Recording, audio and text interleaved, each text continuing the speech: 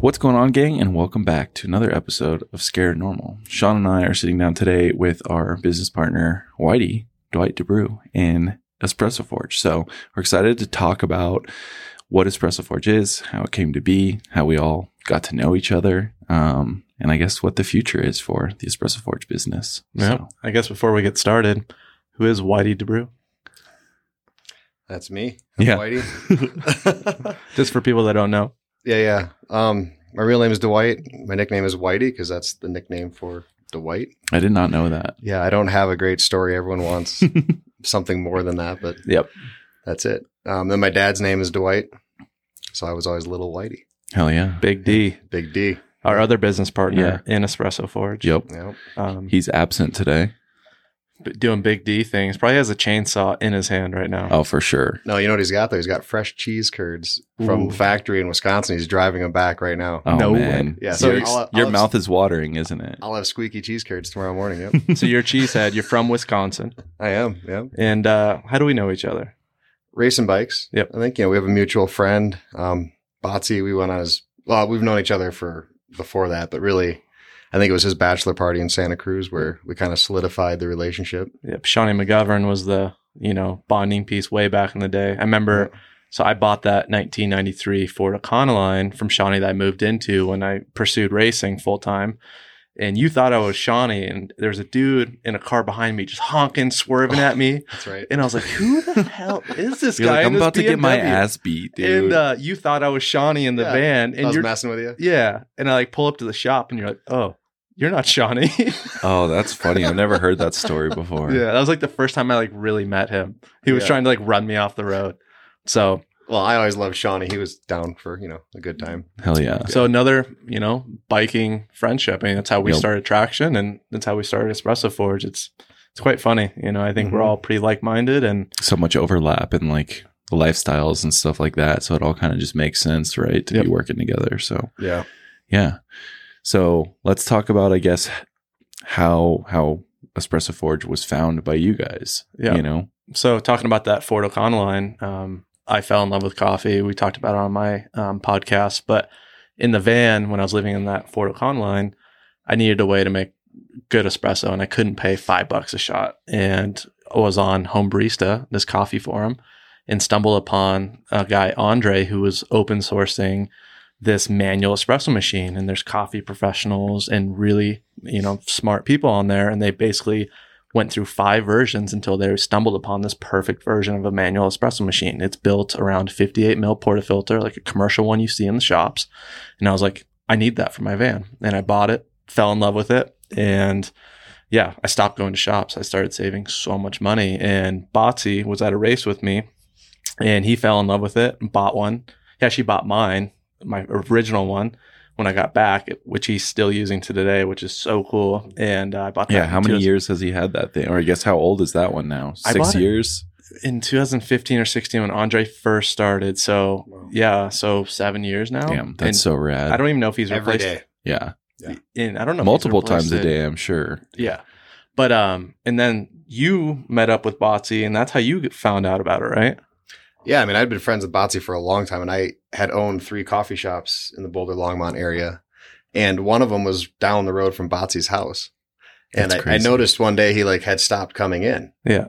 I was like, dude, you're not supporting me. What's going on, man? Because we were doing the rip ride every Thursday night at that point, and he's like, no, I got this new, Espresso Forge, and it makes the best shot you'll ever have. And I'm like, yeah, right. It's just Botsy saying Botsy stuff. Yeah, I'm like, we got $30,000 machines at the store. There's no way that this, $400 manual machine can come close. And anyway, this went on for a couple months. He kept talking to me about it, trying to get me to come over to his house. And anyway, one morning I was like, fine, I'll come over and have coffee with you. And he pulled me a shot on that thing, and I was mind blown. Yeah. I couldn't You're like, believe it. I have a $30,000 machine at my shop and I can't pull a shot this good on this. That's crazy. And what grinder was he using? He was using this hand grinder, I don't know, it was a Lido or something nice, but he still. But it's nice. It's $200. It's not that expensive. Yeah, no. And versus your commercial ones. Oh yeah, nothing. So I was like kind of shell shocked. I couldn't believe it, and so then of course I got on the site and I ordered one the next day. Yep.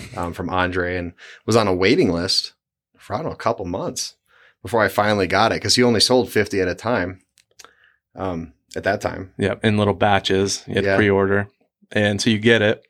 And I was so excited. It changed my life, because we used to go down to the coffee shop right down the road from our house. It was called Boxcar. It's still there, Yeah. And yeah, we kind of started drinking coffee at home after that, and we'd go down to the shop, still be social, but it was so nice not to. It's hard to like spend money on shots or coffee when you can make it better at home. Like that's like the hardest thing in the world to do. Yeah. Like obviously you want to support local businesses. Like you can still buy their beans, but like it's kind of foolish to like, if you can make a shot that good at home, like why would you pay somebody to make one half as good? Yeah. And it's funny how simple it is, right? Instead of a portafilter that clicks in that you see at the coffee shops, it's got threads on it. So the basket threads onto the bottom. Mm-hmm. You just pour hot water in, and then instead of electric pump building 9 bars of pressure, 130 PSI, you just have a piston. You push down and espresso comes out. It's so simple. Yep. And it kind of blew my mind as well. And I think we were joking about it, not joking, but like had the same experience when I was on the road with Richie and the Yeti team. We became like the espresso house. Like everyone would line up. We'd have like 8 people out, and we'd be in Italy, and everyone's lined up to like drink espresso at the house. And you were talking about working for Vail, and you were in your hotel rooms, and people would be walking in for the coffee press, right? Yeah, we'd be at like a leadership retreat or something, and there's always a Starbucks in the building somewhere. But I was like, who wants to drink Starbucks? Yeah. I mean, not when you know what's good, right? So next thing you know, there was people that I got to network with actually that were well above my pay grade, coming to my room for espresso. So you're making these connections because you're pulling shots for them. Yeah. I mean, because I love that.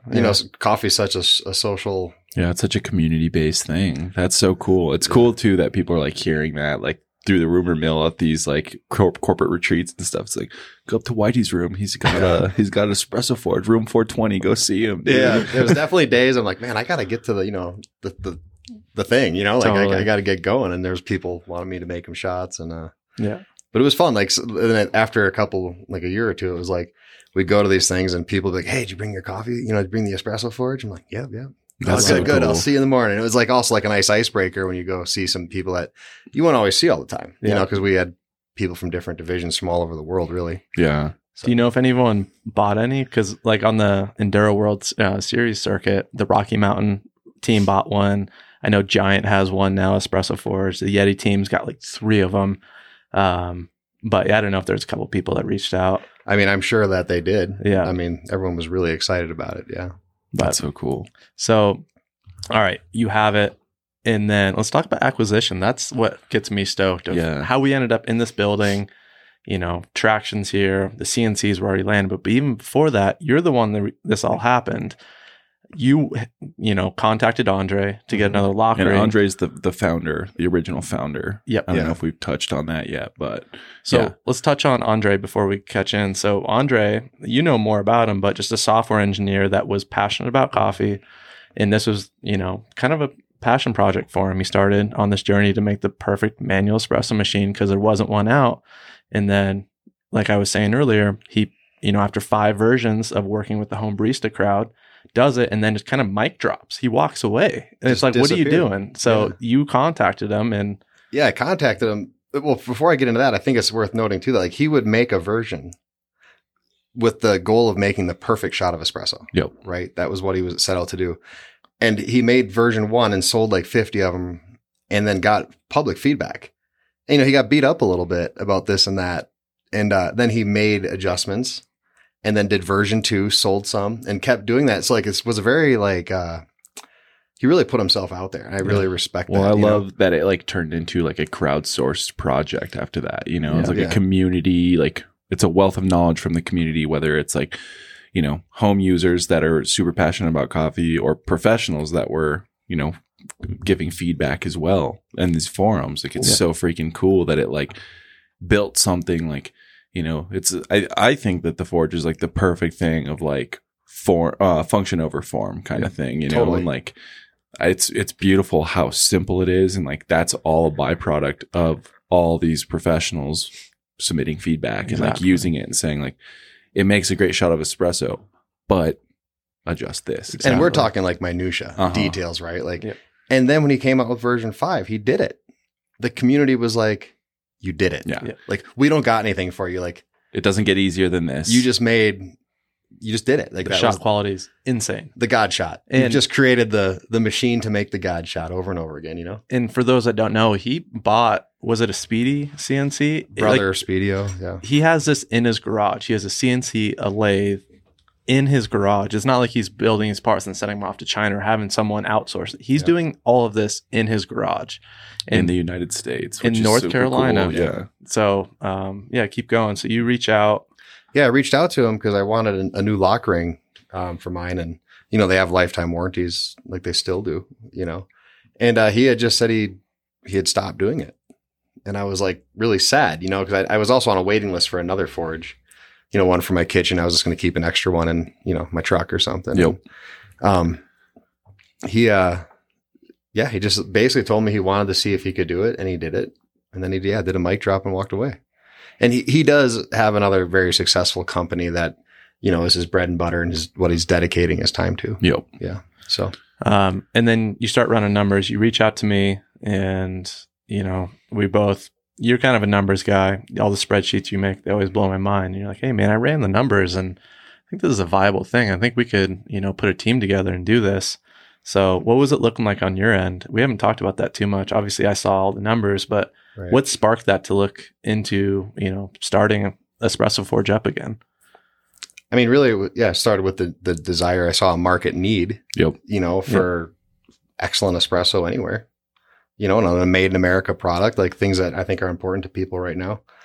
And, like anything, the numbers don't lie. Yeah. It's like you can have a good idea or, you know, shiny objects, and you got to be careful what you're chasing, right? You want to stay focused on something that's worthwhile. And, of course, I put together all the numbers and analyzed them every different direction I could. And I couldn't see a way it didn't make sense. Yeah. So then I started talking to Andre, and he started giving me more information.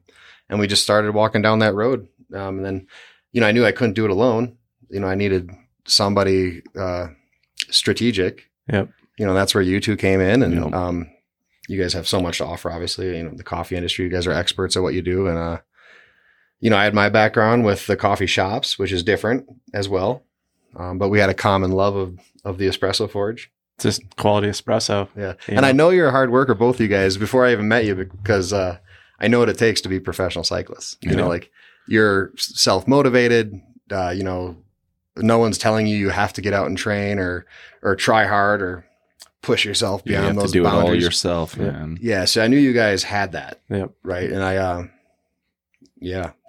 that's something you can't teach. Right. And Totally. Yeah, that's a skill that you know, I want more people like that around me all the time. Go slam on a crash and get back up and be like, all right, let's go, you know? And I guess one thing I wanted to mention was you have another business, the Gold Hill General Store, which has espresso machine set up. And you're one of the first people to start brewing traction coffee on wholesale.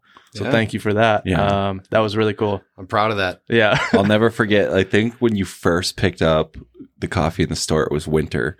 And is Lickskill the steepest road or what is it? County road in Steepest America. county road in America, which is insane. And my dumbass tried to drive up the hill when there was snowy. With your wife. Yeah. And we were like going up the hill, and like, I knew it was a bad idea because it's not that long of a road. What is it, like 3/4 of a mile? It's yeah. 1 mile. It's not long. So I'm like, okay, if I just like hit it with speed, I can get up there. And we were like halfway up, and there's like there's a cliff wall kind of thing. And then it's like a steep drop off on the other side of the road.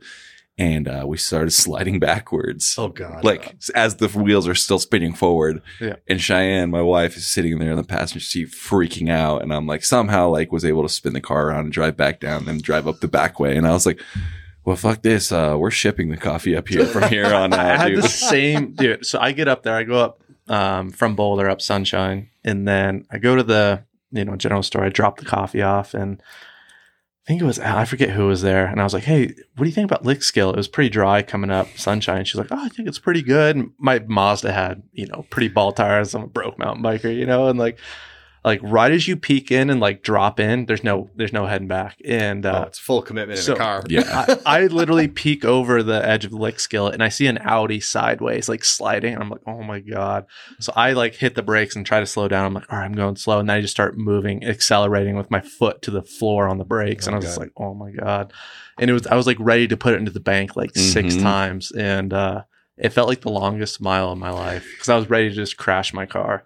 Yeah, and that's the one hill. If you're going to go off, you're going to aim for a tree. Oh yeah, for sure. Or the ditch. You're like, I got to hit something. I was going for the ditch. Like, I'm not even wearing my seatbelt going down that road because I need to jump out of the car. And we both had that, experience. We're like, yep, we're just eating shipping on this. Yeah, it is now shipping. So, thanks for that. It's been well, thank you. I mean, our customers, the store's been open for a long time. And the moment we switched coffee, everyone was like, hey, what did you guys do different with the coffee? Yeah. And I was like, it was really proud. That's I'm so like, cool. oh, my buddy owns this roastery. And it was nice to, support you guys, but also like it was just a superior product. And we had pretty good coffee before, from a reputable, local roaster.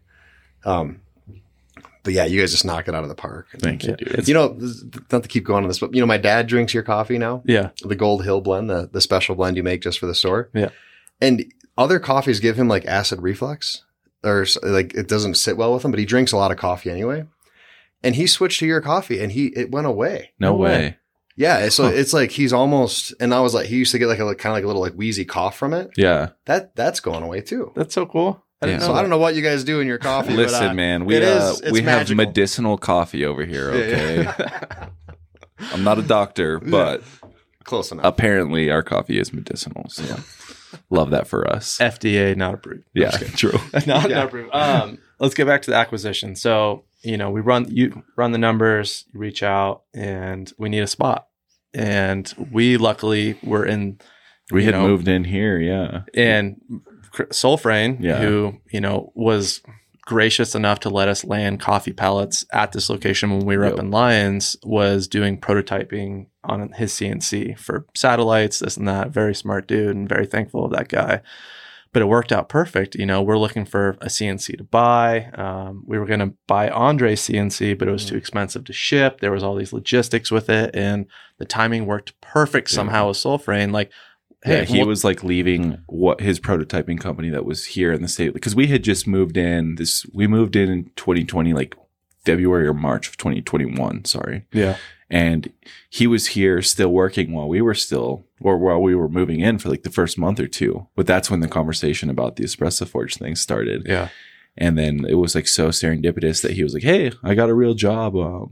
You guys are gonna take over the whole building. And right at the same time, it was like, cool, we're actually buying this Espresso Forge thing. Like, can we just buy your CNC machine too? Yeah. So for those that don't know, our coffee roaster is landed literally 20 feet from a CNC, across the room. So it just worked out perfect. And God, there's so much about that time, just like pulling the money out of, so crazy. Traction. I came to you and I was like, hey, we have this idea. We were like so close with Traction. Like, we talk about it a lot, but we've only paid ourselves once with Traction. And we were like, we're back to the point now where we can probably start paying ourselves regularly, but we were so close like a year ago. Yeah. And then, Sean comes to me and he's like, hey, I think this is something that could be really cool. Should we take the money out of Traction? And I was just like, yeah, I think it could be cool. Let's do it. It's so funny. Like, Soulframe's here every day. And like, so we take the money out. Like, we needed more though. Like, it wasn't enough. So kind of YOLO'd it in the stock market, and Soulframe's there watching me every day. And then when it kind of came down to brass tacks, he's like, are you guys going to really like pay me? Because you had your end fixed, but like Soulframe kind of saw me squirming a bit. Like, he sees how broke we are. Like, you were just like, And he's like, are you going to have this extra $30K? Because it was like that last little bit. And I was like, I promise it's coming. And luckily it all worked out. But it was just so funny. I remember him like just like straight up. He's like, "Are you actually gonna do this?" Like, he did not have faith because he saw me just like looking at charts, roasting. Oh boy! But I'll never the coolest part about the way it's all worked out though is like I've never experienced something that was so serendipitous in the way that it all worked out very smoothly. Like the fact that like we didn't have to look too far for a CNC machine. Yep. Our next door neighbor, the guy who owns the building, like it's a machine shop, the guy that sells machines. So like anything we needed there, like it's just like this weird, like very serendipitous thing that's like, it's all kind of been pretty smooth, which was really cool, you know. But all right, we go from a smooth, transition to what? We have the world falling apart right as we buy this company. COVID hits, boom. Raw prices are through the roof. All these things are kind of coming at a head. And wasn't that easy? When we bought this from Andre, he's like, oh, the Espresso Forge costs X to make. How much more did it come out when it was like 60% more. 60% more. Yeah. And it's actually still climbing a little bit, like sourcing raw materials. It's tapered off a bit, tough. but it still keeps going up. And and then, we all assumed it's like, okay, like Andre's just going to send us a file and we're just going to be able to we have the CNC machine. We see Chris in here working on it. Like Chris is a wizard when it comes to that kind of stuff. So Chris hits a couple keys on the computer and he pushes the green button on the CNC machine and something really cool comes out. So we're all thinking dude, look at us. We can do that. Yeah, easy. Yeah, but Chris is like a god on that machine, right? I can't believe. And he's been incredibly patient and helpful. Yeah, a godsend in the beginning. Yeah, we would have been screwed without him. Because we didn't realize that cool, we have this file, right, of what the machine is supposed to make, but it's a different machine. So you essentially have to reprogram every tool, every operation. You have to make it relearn how to make the Espresso Forge, which we were not necessarily expecting. So from the jump, we found out really quick, we maybe bit off a little more than we could chew. And for those that don't know, Whitey is our head machinist. And how much did you underestimate that work? 80%, 100%? I mean, before you even go there, how many times have you ever touched a CNC machine before we bought this company? No, never. Yeah. I have a history of working with, woodworking. Yeah. And, decent mechanical aptitude, I guess. But the CNC machine, holy cow. I underestimated that. I can't explain how much I underestimated that. If you go look back and look at my spreadsheets and projections and all that stuff, the numbers, we're pretty much on point. Yeah. As far as how the percentages correlate to each other and everything, pretty dialed. But this production thing, I thought we were going to be hitting green buttons and just pumping these things out. And wow, the amount of work and trial and error, I guess, and just blood, sweat, and tears, if you will, go into getting that machine to the point where you can hit the green button. Yep. It's insane. Well, you guys see it. There's insane, days I'm afraid to hit the green button half time. Remember the one time I had the Z? Wrong height. 10 inches and too it low. Sounded like electricity or something. Like it was a lightning. We were oh. So those that don't know, when your Z axis, it's the up and down axis on a CNC. If it's the wrong setting, if you have it wrong, it'll just dive the bit into the table and just crash in. And that's what happened. Because the machine doesn't know how to stop. You have to tell it when to stop. It doesn't know where the steel is in space. Was the problem you didn't have it homed at the right spot? It didn't know where to go or something? Well, I'm supposed to subtract that 10 inches from the table height. Yeah. So So it tried to go 10 inches down. Yeah. 10 inches. And a quarter of a millimeter is a lot. Yeah. And I think, this was 10 inches. But it's probably worth noting too, as we're going through these initial steps, how many freaking bits on the CNC machine were getting broken. And we came into it pretty strapped already with cash, knowing hey, we had to buy all these pieces of equipment. We had to buy more equipment, pretty quickly. And here we are just breaking bits left and right. And and they're $100, $150 each. Mm-hmm. And stainless steel is not the easiest thing to work with. Well, I tell you, anyone who doesn't, stainless steel is really hard to work with. It's not meant to be machined, right? Not like hard. Aluminum or other materials where it's pretty easy. Stainless steel is very difficult. Yep. And anytime you buy something made of stainless steel, you will pay a premium. And and I understand why now. Yeah.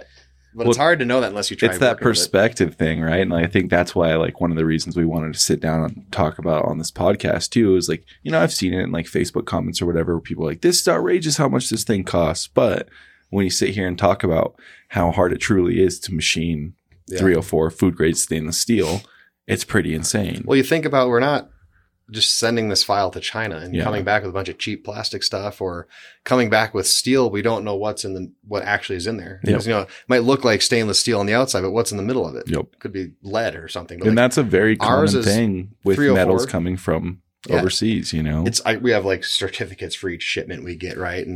But we're buying a 3/4 inch solid rod of stainless steel, and we got to cut that into those discs. Yep. I mean, that alone is a huge process. Yep. You know what I mean? And then you mill it all out to, you know, take the shape it ends up in. But, you know, the amount of, it's funny. The lock ring looks like the simplest, most inexpensive part of the really forge. does too. But it is 100% the most difficult, expensive and difficult piece on the whole forge. That's so crazy. It's funny when I posted about Espresso Forge and, you know, acquiring the CNC, all these machinists kind of step out and it's like, watch your Z axis. I've crashed that. And like, dude, so many people like, it's a thing. Everyone's done it. And I don't know. I got to say, from when we started to where you are now, just seeing you in Boulder Day behind the machine, just like ripping code. Yeah. Like, I feel like your learning curve is like the highest I've ever seen in writing, this, that. Like, the time you've put in has been insane. And I mean, does it feel like it? I mean, today it's like, it doesn't feel fast, but I am getting the hang of it for sure. Like well, it reminds me a lot of like the whole situation with us with when we started Traction and the design thing. It was kind of the same thing where it was just like, I had no freaking clue what I was doing. And like, I would have never considered myself a designer. Yeah.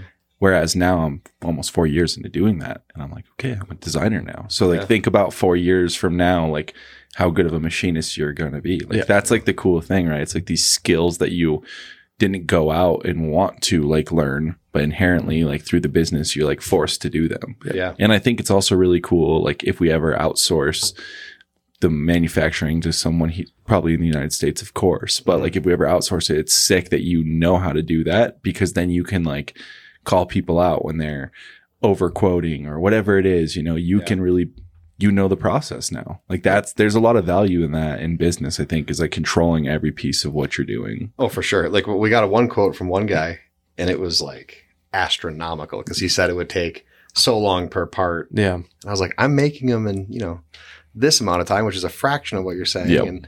And we weren't ready to outsource to him anyway, but you know, it's just interesting. Yeah. To be able to have that confidence, be like, no, Yeah. you're not doing it right. Yeah. I know how to do this just as well as you do, so don't yank me around, which is a cool thing, right? Like, I think that's a big thing I wish more people in smaller businesses would take on. Is like, you know, we were kind of forced to do it because we are so bootstrapped, but like, it's cool that we will always have that knowledge with us through the course of this company, whether it's outsourced to somebody or an employee doing it. We can always come back to being like, hey, you're doing this wrong or you're doing this great, you know, either way. But, you know, I know we've all probably worked for people where they're calling shots and they have no idea what they're even talking about. Right. And the expectation isn't there. So the fact that we're fortunate enough to be kind of professionals in each field of what we're doing, that's unique. Totally. And I think that shines through in like the finished product as well. 100%. You know, like one of us is touching every single one of these, which is insane. Pressure testing everyone. And I guess going back to like the work that you've been putting in, you know, we found out that the lathe was maybe a better route for us to start making this with like, you know, the lock ring threading like butter. And so you had to restrip all those drawings down and rebuild them for a lathe, right? Yeah. I mean, actually a lot of the original code we bought we're not even using today. You know, we're using parts of it, but we have redesigned a lot of it to improve it, you know, into version 6, which we're selling now. Yep. The threads, they start easier. They feel super smooth. There's that lip on top in case you drop the forge. It won't wreck the threads. I made that mistake once. Yep. Yeah. You were on the beach though, right? Yeah. In California or something? Yeah. So I was in California pulling shots and we were shooting some photos and I had a forge sitting on top of a kettle, like preheating. And it was in the back of my friend's Sprinter van and somebody pulled the side door shut and the fan shuttered and the forge toppled off and like did like a cartwheel and just the thread straight on the blacktop pavement. Nice. And I was just like, woof. Whoa, man, that's bad. You know, but the fact that it is CNC'd from 304 stainless, it like was kind of rough threading on and all I took was a little pick to the threads and like fixed it immediately. Sick. And like we were pulling shots 30 minutes later. So like that's like cool to know how durable it is. And then like unintentionally, like shortly after that, you were already working on adding that lip and you're just like, well, that won't ever happen again. Yeah, and it's cool. Benefit. I love that. And what I want to get into, obviously starting businesses, it's very exciting in the beginning. It's so cool, but you know, we knew the lathe was the better route. We redo all these drawings. We buy a lathe to do it on and boom, what happens? We got a bad lathe. We got a bad lathe. We got a big old paperweight sitting over there. A $15,000 paperweight. And we were already strapped for cash. You know, like we have no funding. We've self-funded this company. And we have, 15 grand in this lathe we thought was kind of not our saving grace, but like, the product was going to be better. The UI was going to be better.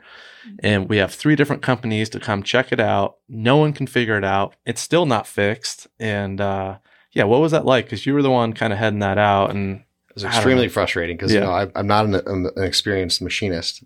So I was depending on other people. Yeah. And I asked around, I showed a number of people the lathe, like, oh, this is a great lathe, and then the guy, the broker that we really counted on, to trust. And I needed it to talk to Fusion was the big thing. Which is the software that is used to read the code that we bought from Andre. Yeah. Cause you make adjustments in Fusion, you can send it in the proper G code, which is what the code that the computers read for, machines. And it has to be specific to that machine, right? And this machine simply the computer on it was so old it wouldn't talk wasn't to it Fusion at all. It never was possible. The G code that it read, wasn't it like the one version just before what Fusion can talk to too? Wasn't it just so close? It was really one of the original G codes. And so I ended up going in there and actually hand coding. I don't know if you guys remember this. It's hundreds lines. Literally, I was learning what literally G53. Whitey was standing there with a a legal pad with all the stuff written on it and typing it all in for 3 or 4 days straight. Oh, and I got it to work. Yeah, and I was making parts, and I was like, it was funny. I was starting to make G code jokes to my wife, and she's like, "What are you talking about?" I'm like, "I don't even know what I'm talking about, but it's funny." Yeah, and then I made I don't know, a dozen of the cylinders. Water cylinders, yep. Yeah, and I was like, it was really rocking. Like, okay, cool, we can live with this. And then the circuit board fuse blew and everything was wiped out. Yep. And then now that's been the problem. Whatever. We don't want to talk about the problems. We're still dealing with the lathe, but I don't know. It's still, I don't know. It's part of it though. It is. That's the thing that, kind of what this podcast is centered around though, is talking about not just the good parts of business, but it's also this is real shit that you're going to have to deal with, and it's frustrating. All of us have been banging our heads against the wall because that thing exists and it's sitting out there. In fact, every time I walk by it, I just want to kick it because it's still here. It sucks. Well, that's one thing you don't factor in when you want to start a business, right? You talk about my numbers and stuff. You're like, cool, if everything rolls smooth. But then there's the factor that you can't account for. No. I put a time to every forge, right? Yeah. I said we should be able to produce X number of forges per week. And we had it all projected, right? But what we're not taking into account for is how many hours and days have we spent trying to fix the brand new lathe, well, not brand new, but the newly used lathe we bought, right? Huge distraction. Yeah, it's so now a we're not huge focused opportunity on sales. Lost there, right? Because we're not focusing on the bigger picture. And it's somebody told me something one time that kind of reminds me of this situation, right? And it's there's 3 circles in business that are very important to remember. And the smallest one, the most inner one, is the things that you know that you know. And then the next one is the things you know that you don't know.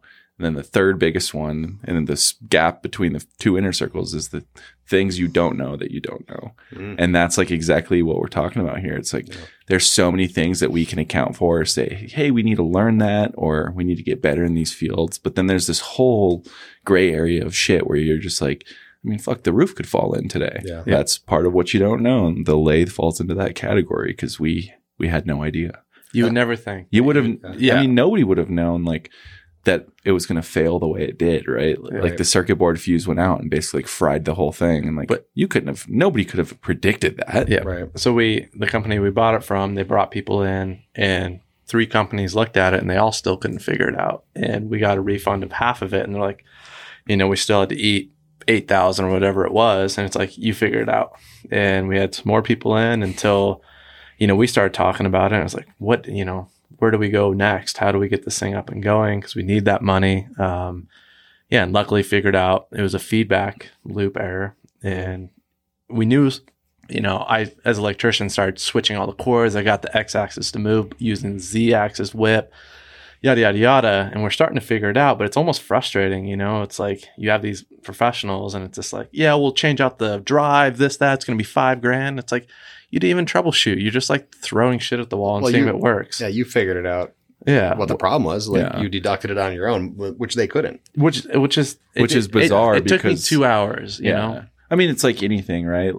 When we had our heater out here went out this winter and it was 0 degrees outside, it's freaking freezing. And if the room is not at a decent ambient temperature, the CNC machine doesn't work, right? And all these issues and we like hit up our landlord and he's like, oh, I'll call somebody. And like, I was talking to my buddy who's in HVAC and he's like, oh, like, it ended up being the fan was stuck and Sean just had to like spin it and break it loose.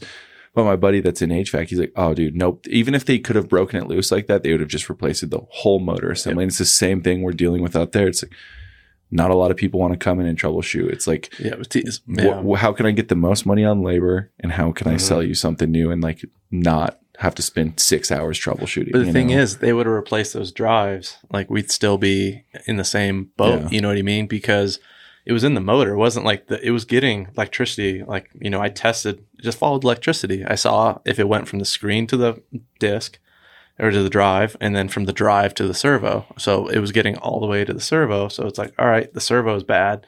Took it apart. The tack lead was good. All the leads were good. I'm like, all right, tried to spin the spindle and it was locked. And I was like, oh, the spindle, like the magnets in the servo are bad.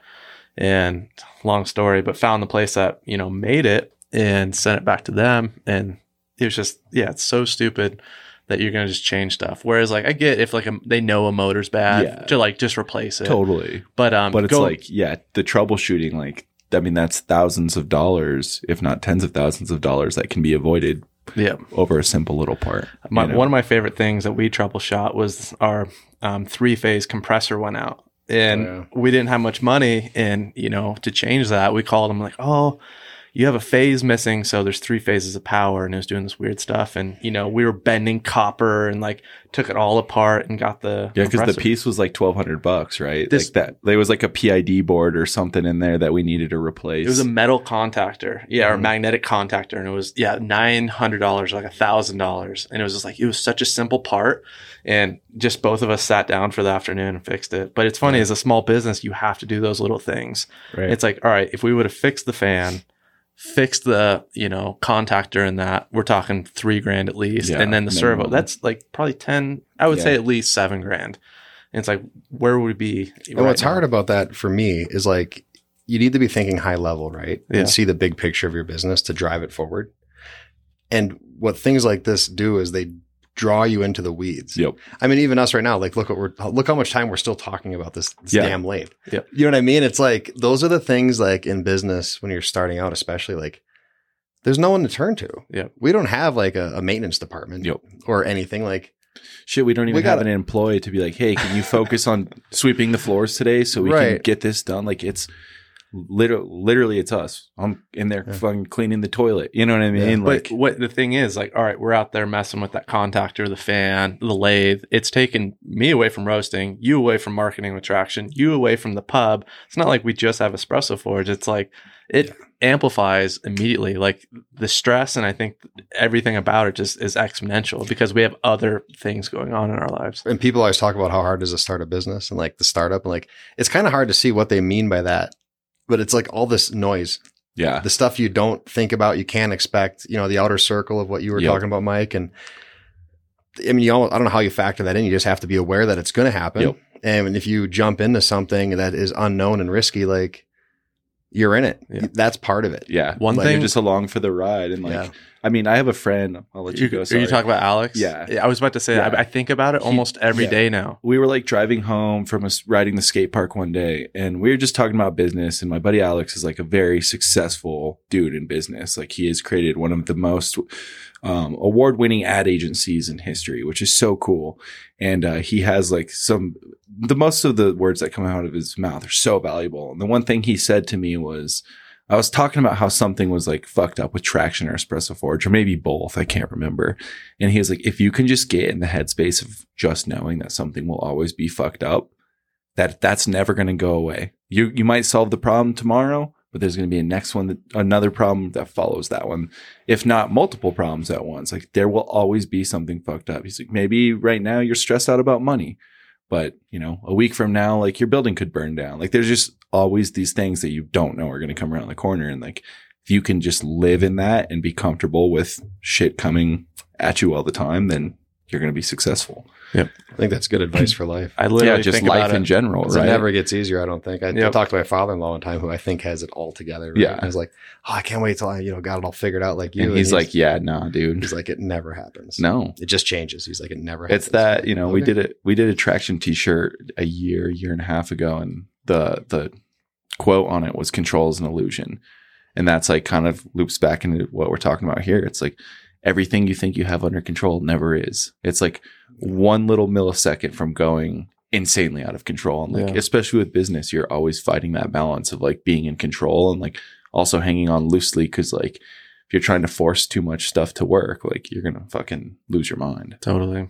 Well, let's get back on track with Espresso Forge. Kind of what's next? I mean, we have a lot of cool stuff, but as we know, a lot of the prototyping and machining is taking a lot longer to make it perfect. I mean, we could have pumped out a couple things, but then we figured out changing the radiuses, by that little bit, just make it feel so much better. So, obviously we have the accessory kit. We have the Weiss distribution tool where you stir the grounds in the espresso grounds. So they're more consistent. You get a more stable coffee bed, which leads to brighter, sweeter espresso and less astringency.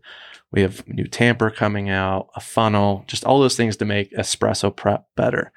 We have the aluminum version coming down the line, but that's pretty far out at the moment, right? Yeah. First, we're going to figure out, we got the WDT tools today. We finished making those. You were drilling some holes, Sean. It was nice to see. Yep. Yeah, I don't know if if you're watching, we'll that's right. hold it up there.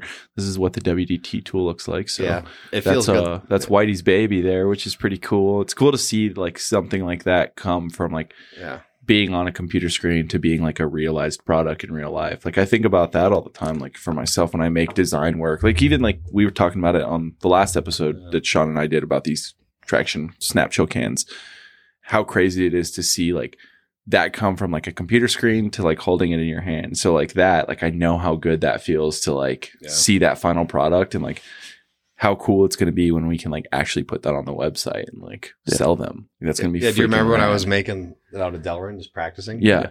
I grabbed all these like samples in here. I was like, we wrecked in so many things until we got it right. So yeah, it's really good to see this. Dude, and it's crazy. We started working on the tamper right before I left today. So I almost want you to tell them about the radius change, the 1.61. Just like the small things that, add up to a lot. Like that's why this thing's taken so long. Well, but it's like those little things too, like the radius things, like, that's a number that I'm well versed in because of design, but it's like something that, you told me that Frank, that's who's been helping out recently with all the Espresso Forge stuff, like kind of got onto Whitey about like, no, it has to be this radius because, and it's like, it's those little things that you just don't know until you're in it. And like, what is it? 1.61? 1.61. What is that? Does that rule have a name? It does, but I can't remember. I know it's the same thing, like, snowflakes and leaves, they all have like the same shape over and over again, repeated in nature, There's that number that you can reduce it down to. I think it's the golden ratio. The golden ratio. Yeah. So this WDT tool we had it designed pretty well. Yeah. And then we Frank went in one day and was like telling me about this rule, and we redesigned, just made small tweaks to everything. So it met all those rules. And it was amazing how like visually it looks better.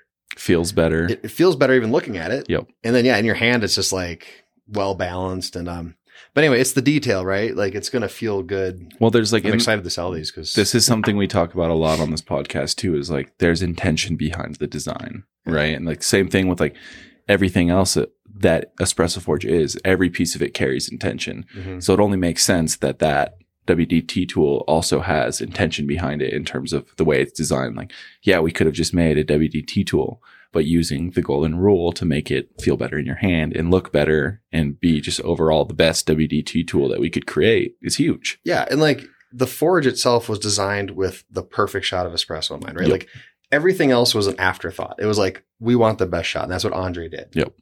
This WDT tool, like we didn't start off with saying, what's the cheapest material? What's the easiest to make? Like you could have 3D printed this thing and been simple. Yep. But no, we used aluminum machine from solid, stock.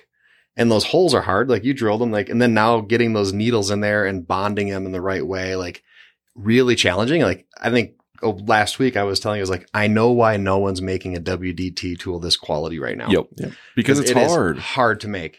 And now I get it. But here it is. And now we've got it all figured out so we can make them. Yep. And it's repeatable and scalable, and we did it, but it was like, it's just like, it's the intention you're saying. I never really thought about it actually. That's like the hard thing. I mean, it's kind of everything. I mean, it's been the whole kind of theme with traction from the beginning, and now it's kind of carrying over into Espresso Forge. Like every piece of what we do is like carrying that bit of intention. Like think about how many times we've sat in a room and like kind of yelled at each other about like how we're going to make a web page look or whatever it is. And it's like, well, it's because we're really trying to get, how can we say the most with saying the least, and how can we make it look really good? And like, how can we represent this company at the highest level possible? And that starts as simple as something as our logo, all the way down to this WDT, all the way into the Forge, like all the way into the way that we're going to events and conducting ourselves, right? Like we are very intentional about all of those things. So it makes me feel good about the product at the end of the day. Totally. Before we move on, can I just note how hard it is to say WDT over and over and over? It is really hard. I just wish it was another name. But I feel like I'm drunk every time I say that word. I have to like slow my brain down for a second because I just feel like I'm like And then the people that don't know it, like, what did you just say? That's why sometimes I'm like the Weiss distribution tool. Yeah, it's just that's easier. Almost hard to say too, though. I know, but it feels less mumbly to me. But let's talk about the aluminum version. It's something I think we're probably a year out from, but something I'm very excited about. Obviously, it's going to drop the price point significant. Yes, it'll be the same design. So the same shot quality should come out of it. Aluminum versus stainless steel is way more affordable to buy the raw stock and much easier and quicker to machine. And since we're machining them right here in Boulder County, like that makes a big difference to us, right? So yeah, really excited for the aluminum one to come out.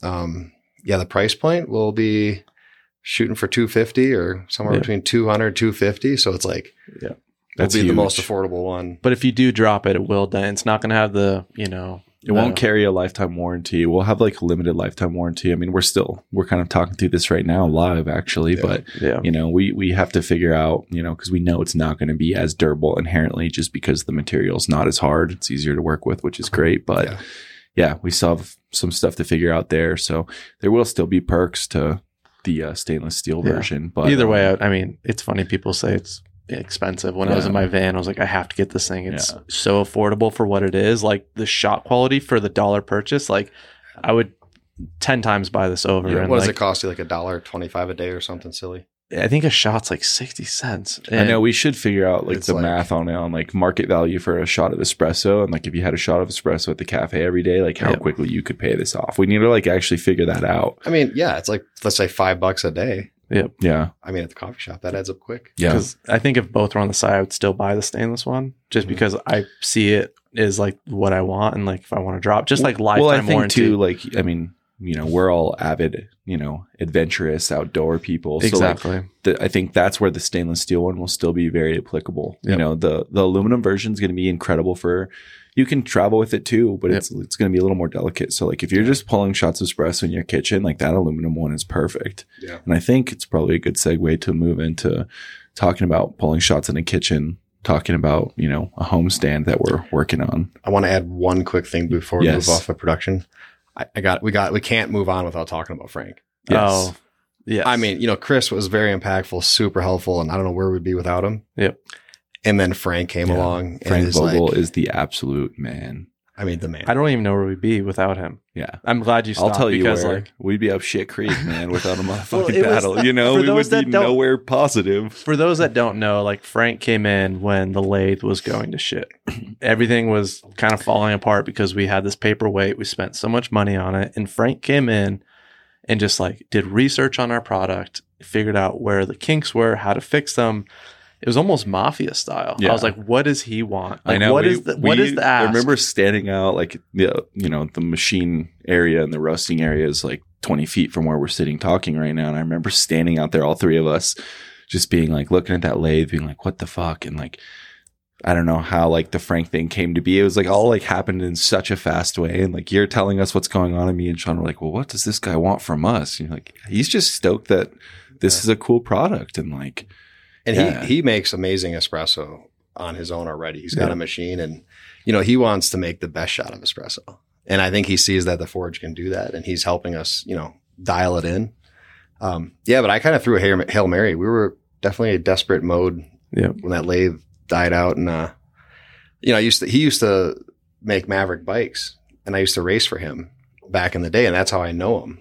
And he was always really good to us then. And, yeah, so I just reached out. I hadn't talked to him in about a year and a half or 2 years. Like, Frank, we got this thing going on. Like, you're like a machinist, the best that I know of, and have done all kinds of amazing things that we all still benefit from today. Like all mountain bikers benefit from the stuff he's done. And for those don't know, he's on the patent for the seat dropper, right? I think, him and Paul. Him and Paul. That's so crazy, dude. And Shawnee too. Shawnee McGovern. Yeah. But that's literally like the biggest game changer in mountain riding. Yep. So like it's so cool to know that it's like those dudes that were behind that. Yeah, I want to step back to when Frank first started helping with design drawings, kind of owning our manufacturing. He was always 5 steps ahead. And in the beginning, we didn't see it. And you'd kind of fight him. And then you'd get down the road and be like, damn it, he was already here. He was here. I was 5 steps back. And you didn't even realize he was there because he's like that far. It's like that's a cool thing. It's cool to have somebody like that, like almost, I don't want to say at our disposal because it's not that, but somebody that's like on our side that's ready to like swing for the fences with us. He's very kind. He's like mentoring us, and trying to teach us what he knows. Which I could never learn even close what he knows in a lifetime. Right? Like Anyway, we're very fortunate, and I just I don't know if Frank's going to listen to this or not, but I want to make sure he's recognized because the Forge is way better than it used to be now, and it's going to continue driving forward, and it's largely with his help. You know? It's so cool. Yeah, it's I mean, just seeing the updates that you guys have worked on together, like this new version of the Forge that's shipping now is fucking insane. Like it's beautiful, dude. And like you said, it probably wouldn't have occurred without having it wouldn't have occurred. It wouldn't have. It would not. No. So big shout out to that guy because like I said, we'd be pretty far up shit creek right now without that. I don't even know what we'd be doing. Just even our process of manufacturing, it's pretty insane. Just like when we were drilling the hole, this, that, like just what and your etiquette. I was just like, wow, like how easy it is to break bits on those WTT tools. And you're like, no, and you need to like, just on the lever, just how you're pushing it down needs to be feathering and like waiting till you feel that little bit of resistance and then backing out. And I don't know, it's just cool to see. Well, it's like, I mean, I feel like having him on our side is really good too, because it's like, we always relate things back to riding bikes, right? But like, we know how to do those things because we've done it for countless years. It's the same thing with Frank. Like he has those countless years of like insane different types of manufacturing, like that, like, you can't buy that skill set. Yep. Like you have to earn that. And so to have somebody like that that's hanging out next to us, that's like, yeah, what you guys are thinking about is smart, but that's completely wrong. Here's how you do it, and here's how you do it really well. Yeah. We're able to skip to the front of the line. Think about how much stuff you've learned over the last, 6 months through him. My head is like spinning most of the time I'm with him, and and he's such he a makes good you learn. He makes me learn. He lets me fail and makes me squirm a lot. I'm like, oh, am I going to hit the right button or am I programming this right? And he almost always lets me screw it up. And then he's like, yeah, let's do this. Yeah. But that's the only way you learn, right? Yeah. Like, and I think that's cool. It's cool to have a mentor like that. That's like allowing you to fuck up. Yeah. Because he wouldn't have to. It'd be easier for him just to like do it. Yeah. Here, this is how you get out of the way. Get out of the way. Yeah. And there has been a time or two he's definitely like done that. And there's also been a time I've asked him to do that. Yeah. I'm like, man, we're out of forges. I got to make more. Can you like, 100%. Can we not learn today? And he's like, 100%. And he's like totally game. That's so cool. Yeah. He's always innovating everything. It's, like you said, he's like 5 steps ahead of where you are all the time. And and he's very humble about that too, which is sick. Like there's not a lot of people that can be that far ahead of you and like teaching you something and like not be like, hey, you're an idiot kind of thing, or like demeaning. It's cool to see that. So big shouts out to that man. I got to give a shout out to his shop too. Like I feel like somebody, like you were saying, CNC shops are very dark and whatever. He's got like tomatoes growing. It's just well lit. It feels so good in there, like so lively. Good. And just every time I'm in there, I'm like, this is fun. It's always clean, like just everything about There's a lot of pride involved in what he does, which is cool, you know? And that's like, I think that's another big thing, why we've lined up so well with him too, is like he sees the intention, he sees the passion, and he has that instilled in what he's doing too. I see it with his kids, he gives a shit. And the more people we can be around that give a shit, it's really freaking cool. So, but Let's wrap this up. Yeah, I think we should talk about the anvil real quick too. Though. Anvil. Yeah. You know, talk about that's a ways out. That's a ways out. Yeah, but like I think that's going to be a huge cool thing too, you know, like for the people who are pulling shots on the forge in their kitchen, like obviously it works incredible as is, but we want to create something that is a little more user friendly for people who are using the forge primarily in their kitchen. Yep. So what we're working on is a stand that we're calling the anvil that the forge will essentially thread into. And when it's threaded in, it will have a normal like cafe style portafilter that locks in. Yep. So that'll make it a little easier for you to like, you know, knock your puck out into the knock box and like, yeah. And it'll have a steam wand so you can steam milk. Yep. We don't plan on it having to boil water. Yep. Right. Like you'll still pour the water directly out of the kettle because that's intentional. We believe that's the best way to control your water temperature. Totally. Because it's boiling. It's the perfect temperature every time. I mean, like there's no fluctuation in that. The water's boiling, you pour it in, right? Exactly. But having that ability to steam milk, we definitely have to recognize there's a large customer base who want to buy the forge, but want a cappuccino or a macchiato. Yeah. Which they can't at the moment. They can buy a stovetop steamer, like the Bellman. Yep. Yeah. And what's so cool about the anvil, like Mike was saying, it threads in and you have your portafilter handle, the wood, nice one. And if you want to go on your trip, you unthread it, take the stand that it comes with, and that's your to-go stand. But then you have a home stand. Come back home, thread it in. You got shots all day. And what's so cool about it. There's nothing like that on the market that I've seen. The only one like that. Yeah. Only one. It's like you're not. And that's like the beauty of it, right? Like there's some other ones out there. There's some very like transportable, you know, espresso machines, but it's not creating true espresso. Yep. You know, we love the AeroPress, but like you're not pulling an insane shot of espresso on there. You're only getting one or two bars. Yeah. It's not possible to build the pressure. And like, so being able to have something where you can literally have, you know, what's comparable to a $30,000 or $40,000 espresso machine on your kitchen counter. And then you take it on a trip to the mountains or like, you know, we talked about earlier, but I'm like pulling shots of espresso on the beach. Like that was one of those moments where it like really hit me where I was just like, everybody on the beach was like walking up, like, what are you doing? Yep. Because if you've never seen the forge, it looks kind of crazy. And like, I'm literally pulling shots for like random bystanders and they're just mind blown by how good it tastes. And it's like, that was one of those really cool moments where I'm like, I know like I'm in Southern California. There's insane cafes everywhere.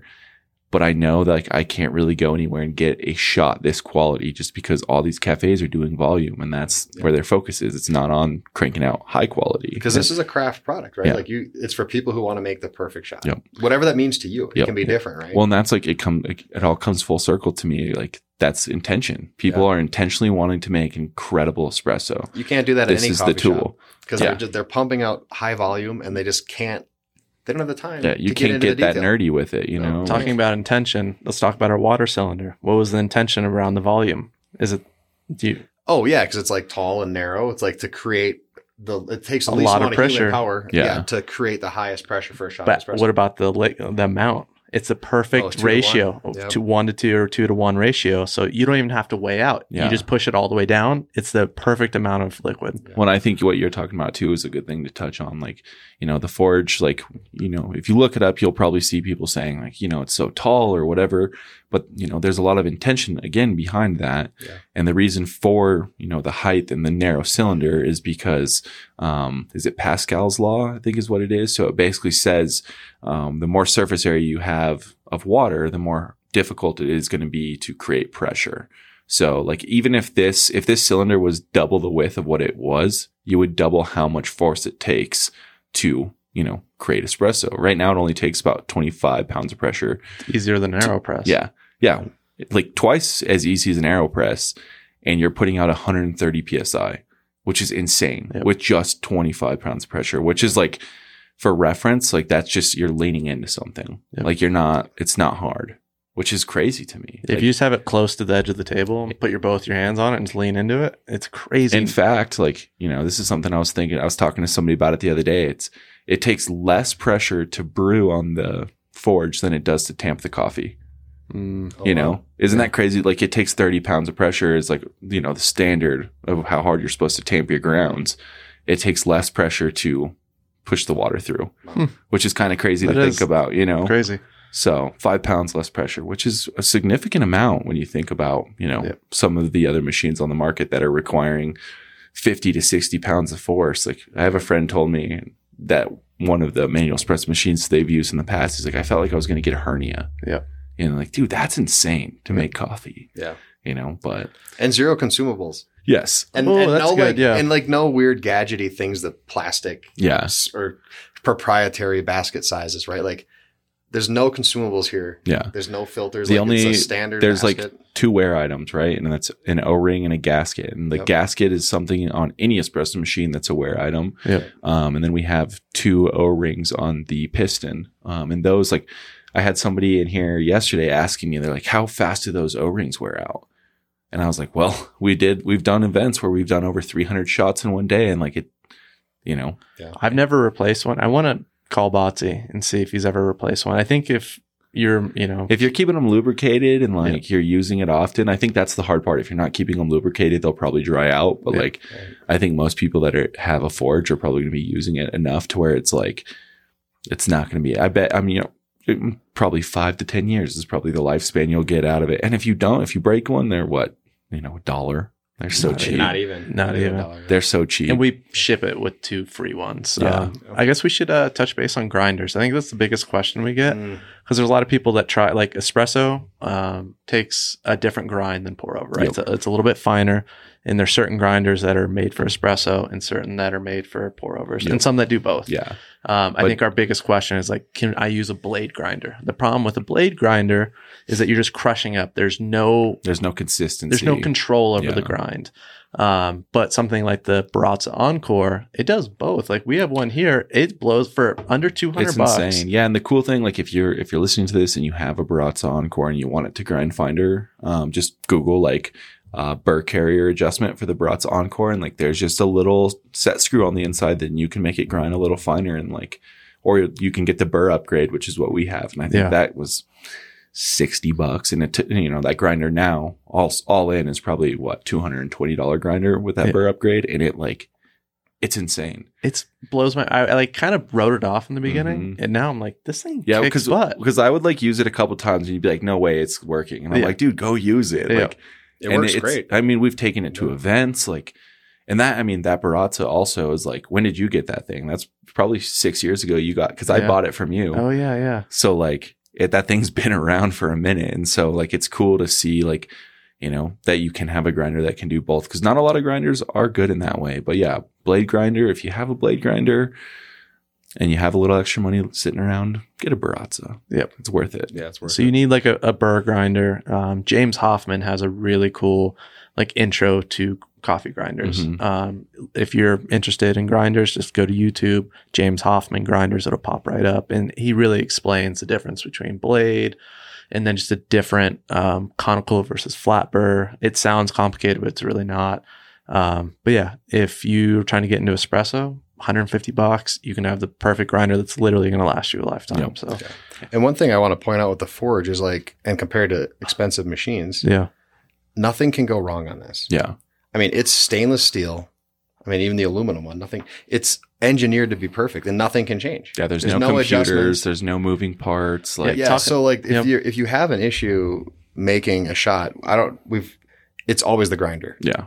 Or someone's using pre-ground coffee or something like, and that's not an Espresso Forge unique item. No. That's espresso in general. Yeah. Like espresso is a craft item. You can have a $40,000 espresso machine, and if your grind is off, or if you're using pre-ground coffee, or hell, if you're using old coffee, you're going to have a lot of issues. Yeah.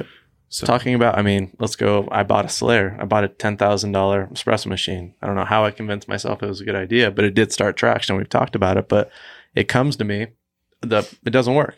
There was a wire that, just got jostled around. I love it. That machine is great. Yeah. But, like any machine, stuff goes wrong. Yeah.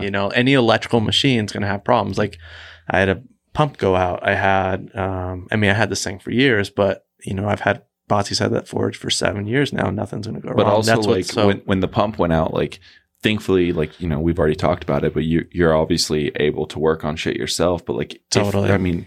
An espresso tech for a high-end machine, that's what they're usually $200 an hour. Yeah, well, and you're without your machine. You got to schedule them, get them to come in. Like the Forge never breaks. Yeah, I felt bad. Like I didn't want to like diss Slayer or anything. Like that's why I kind of bailed off on that. But like, yeah, stuff does break, and on anything, right? And but yeah, the heating element went out, the pump went out, like all these things over the years, and just simple, man. Like it works. Yeah. It's simple. It's minimal. It's simple. It's impactful. It's never going to break. And we're finding a lot of people are buying these that have expensive machines at home. Yeah. Really, including myself. I have not a Slayer, but like an expensive machine. And I mean, I have this because it's consistent and I can take it anywhere. Yeah. So there's no compromise in my coffee game when my wife and I are on the road. Right. Yep. But also like what's funny is my espresso machine at home, the expensive machine one, is just a steam wand. Yeah. Like a steam wand for the Forge now. For the Forge, yeah. And I have a Bellman stovetop, but like it's just funny. Like, and if I make it with my machine, Laura will my wife notices immediately because it tastes just like a little less flavorful, right? Yeah. Like, I mean, you can taste the difference when it's from the Forge and poured right. It's just better. Yeah. Yeah. I think I don't know. I'm stoked that it's something that we can be passionate about. I feel like there's not just in espresso machines, but there's a lot of, products on the market that, the founders aren't exactly stoked about what they're doing. They just know that they can sell them. And it's like, I feel very proud with pretty much everything that we do, that it's stuff that we can stand behind and be very excited about. And like, there's a lot of integrity in what we do, and we use them every day ourselves. Like, and we are as hands-on as we are with it. So there's something cool about that to me. I was gonna say, it feels good for me, like compared to my machine again at home and the Espresso Forge. I'm like connected to my coffee in the morning. Yeah. Like I'm my hands on, I can feel the water pressure and feel it pulling. And I don't know, it's become like this ritual where it's like, it's calming. Yeah. Right. Like it's me. It's real. Yep. It's like making a shot, very analog. I feel like going back to like, we already talked about it, but like how like the control is an illusion kind of thing. And you always know something's going to be fucked up. But like, I think that is something of beauty with the Forge is like, it's not much can go wrong, like we've said. Yeah. So like you do have control. Yeah, it's that. Yeah. It is a very ritual based thing because you can count on it every morning. Yeah. Talking about like your machine that the pump went out on. It's like how bad was your morning that day when you walked out and you couldn't pull a shot of espresso? Yeah, like that's a bad freaking day. Like, yeah, I don't know. There's a lot of beauty in like something that is consistent that you can count on. So, and I'm finding like more and more like a little 2:00 pick me up. Yeah. Like I don't need a full latte, but like I just want like a little shot poured over like a thing of ice cream or, at the pub we were making some drink with, I don't know, Mike had some alcoholic drink. We were pouring a shot of espresso into right on the bar. Hell yeah. It was like under the Forge. Yeah. He made some, I don't know what, he's some sort of like whiskey, great espresso. Bartender, yeah. Mixologist, whatever. But like, yeah, he was using the Forge, but that's what's fun. You can take it with you somewhere at a party or. Well, we even have like in the back of the building we're in here, we have a distillery that's local to here in Longmont called Copper Sky. And the founder of Copper Sky like popped into here one day. I just had the door open and I was here by myself, and he was like kind of popped his head in and he's like, "Can I come in and check it all out?" And like, I showed him the coffee stuff and then started telling him about the Forge. And we're standing, like we have an assembly area in the front of the building, which is separated from the roasting in the machine shop. And I'm like explaining to him, I'm like, yeah, we make these in house. He's like, oh, that's cool. You guys put them together. And I was like, no, like that CNC machine over there is what we make these on. And like seeing how stoked he was about that. And then he was just like, dude, we need these in our bar. Exactly what you're talking about. It's like, it's such a different, like that's so much more approachable for a bar to have an espresso Forge than it is like, you see all these fancy restaurants that have espresso machines, but they never get used. They're not getting maintained. And it's like, if you're making an espresso drink, you need a Forge on the counter. Yeah. It's cool. And then like that also complements, like, in my opinion, a like cocktail bar. If I saw a mixologist like pull one of these things out and like set it in front of me and like pulled this beautiful shot with the naked portafilter, I would just be like, dude, what in the fuck is happening? Here's a $10 tip. Dude, straight up. Like imagine sitting there and like, I mean, even like, I would love to see, if you're a coffee shop owner and you're listening to this, like I would love to see at some point, like, Forges make their way into cafes for like the higher end coffees, right? Like, you can get like an AeroPress. Why not like have somebody like if you have a really cool geisha or something, like buy a Forge, put it behind your counter, and like instead of pulling it on the profile that you have set up for your house coffee, you can like have full control with one of these things and like really make something cool. And it's an experience. Yep. It's like getting a pour over. Yep.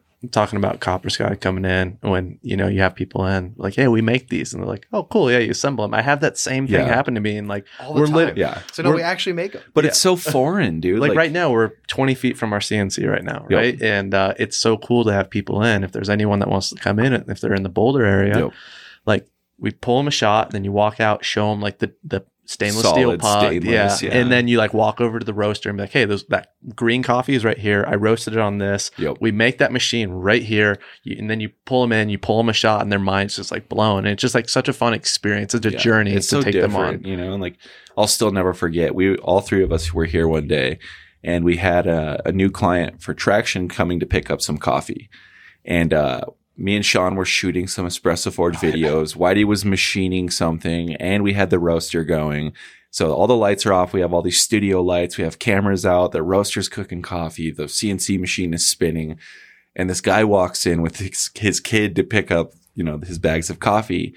And he looked at me like so confused. And he was like, how did you learn how to do this? I was like, which part? Yeah. He was like, all of it. This is insane. And I was, like, we were both like, I don't know. Yeah. And then like, it was one of those things, like it didn't hit me until later that night where I'm just like, it is so hard to kind of wrap your head around like what goes on inside of this building when it is just like full chaos like that. And we haven't had a day like that in a while, but like those days are always fun because you get home and you're like fully defeated. But like you look at the amount of work that happened in these four walls and it's like, holy shit, that's so cool. And like, we get to be a whole like group or team of people, and we're just a small 3 or 4 dudes, like it's pretty fun. It's cool to be a part of that, and I can't wait to see like what that turns into over time as we grow, and hopefully can add some employees to the team. And yeah. Well, gotta thank you, both of you dudes. It's been a fun journey, especially you for diving into Andre and making this happen. I do think we should insert that Big D video with the chainsaw again. We already did it in one video, but just because he's not here. Totally.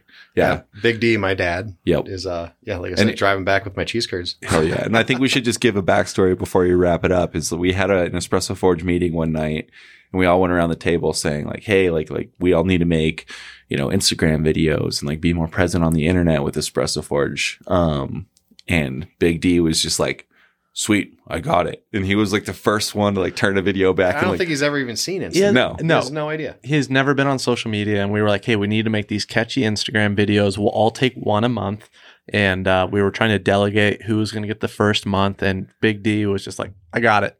And I was just looked at him. I was like, do you even know what Instagram is? And he's like, I got it. Instagram. And then just comes out firing with the sickest video. Like the next day too. I mean, we didn't even try to follow it up. We could, like, what do you follow that up with? It was so good. He ruined it for us. Yeah.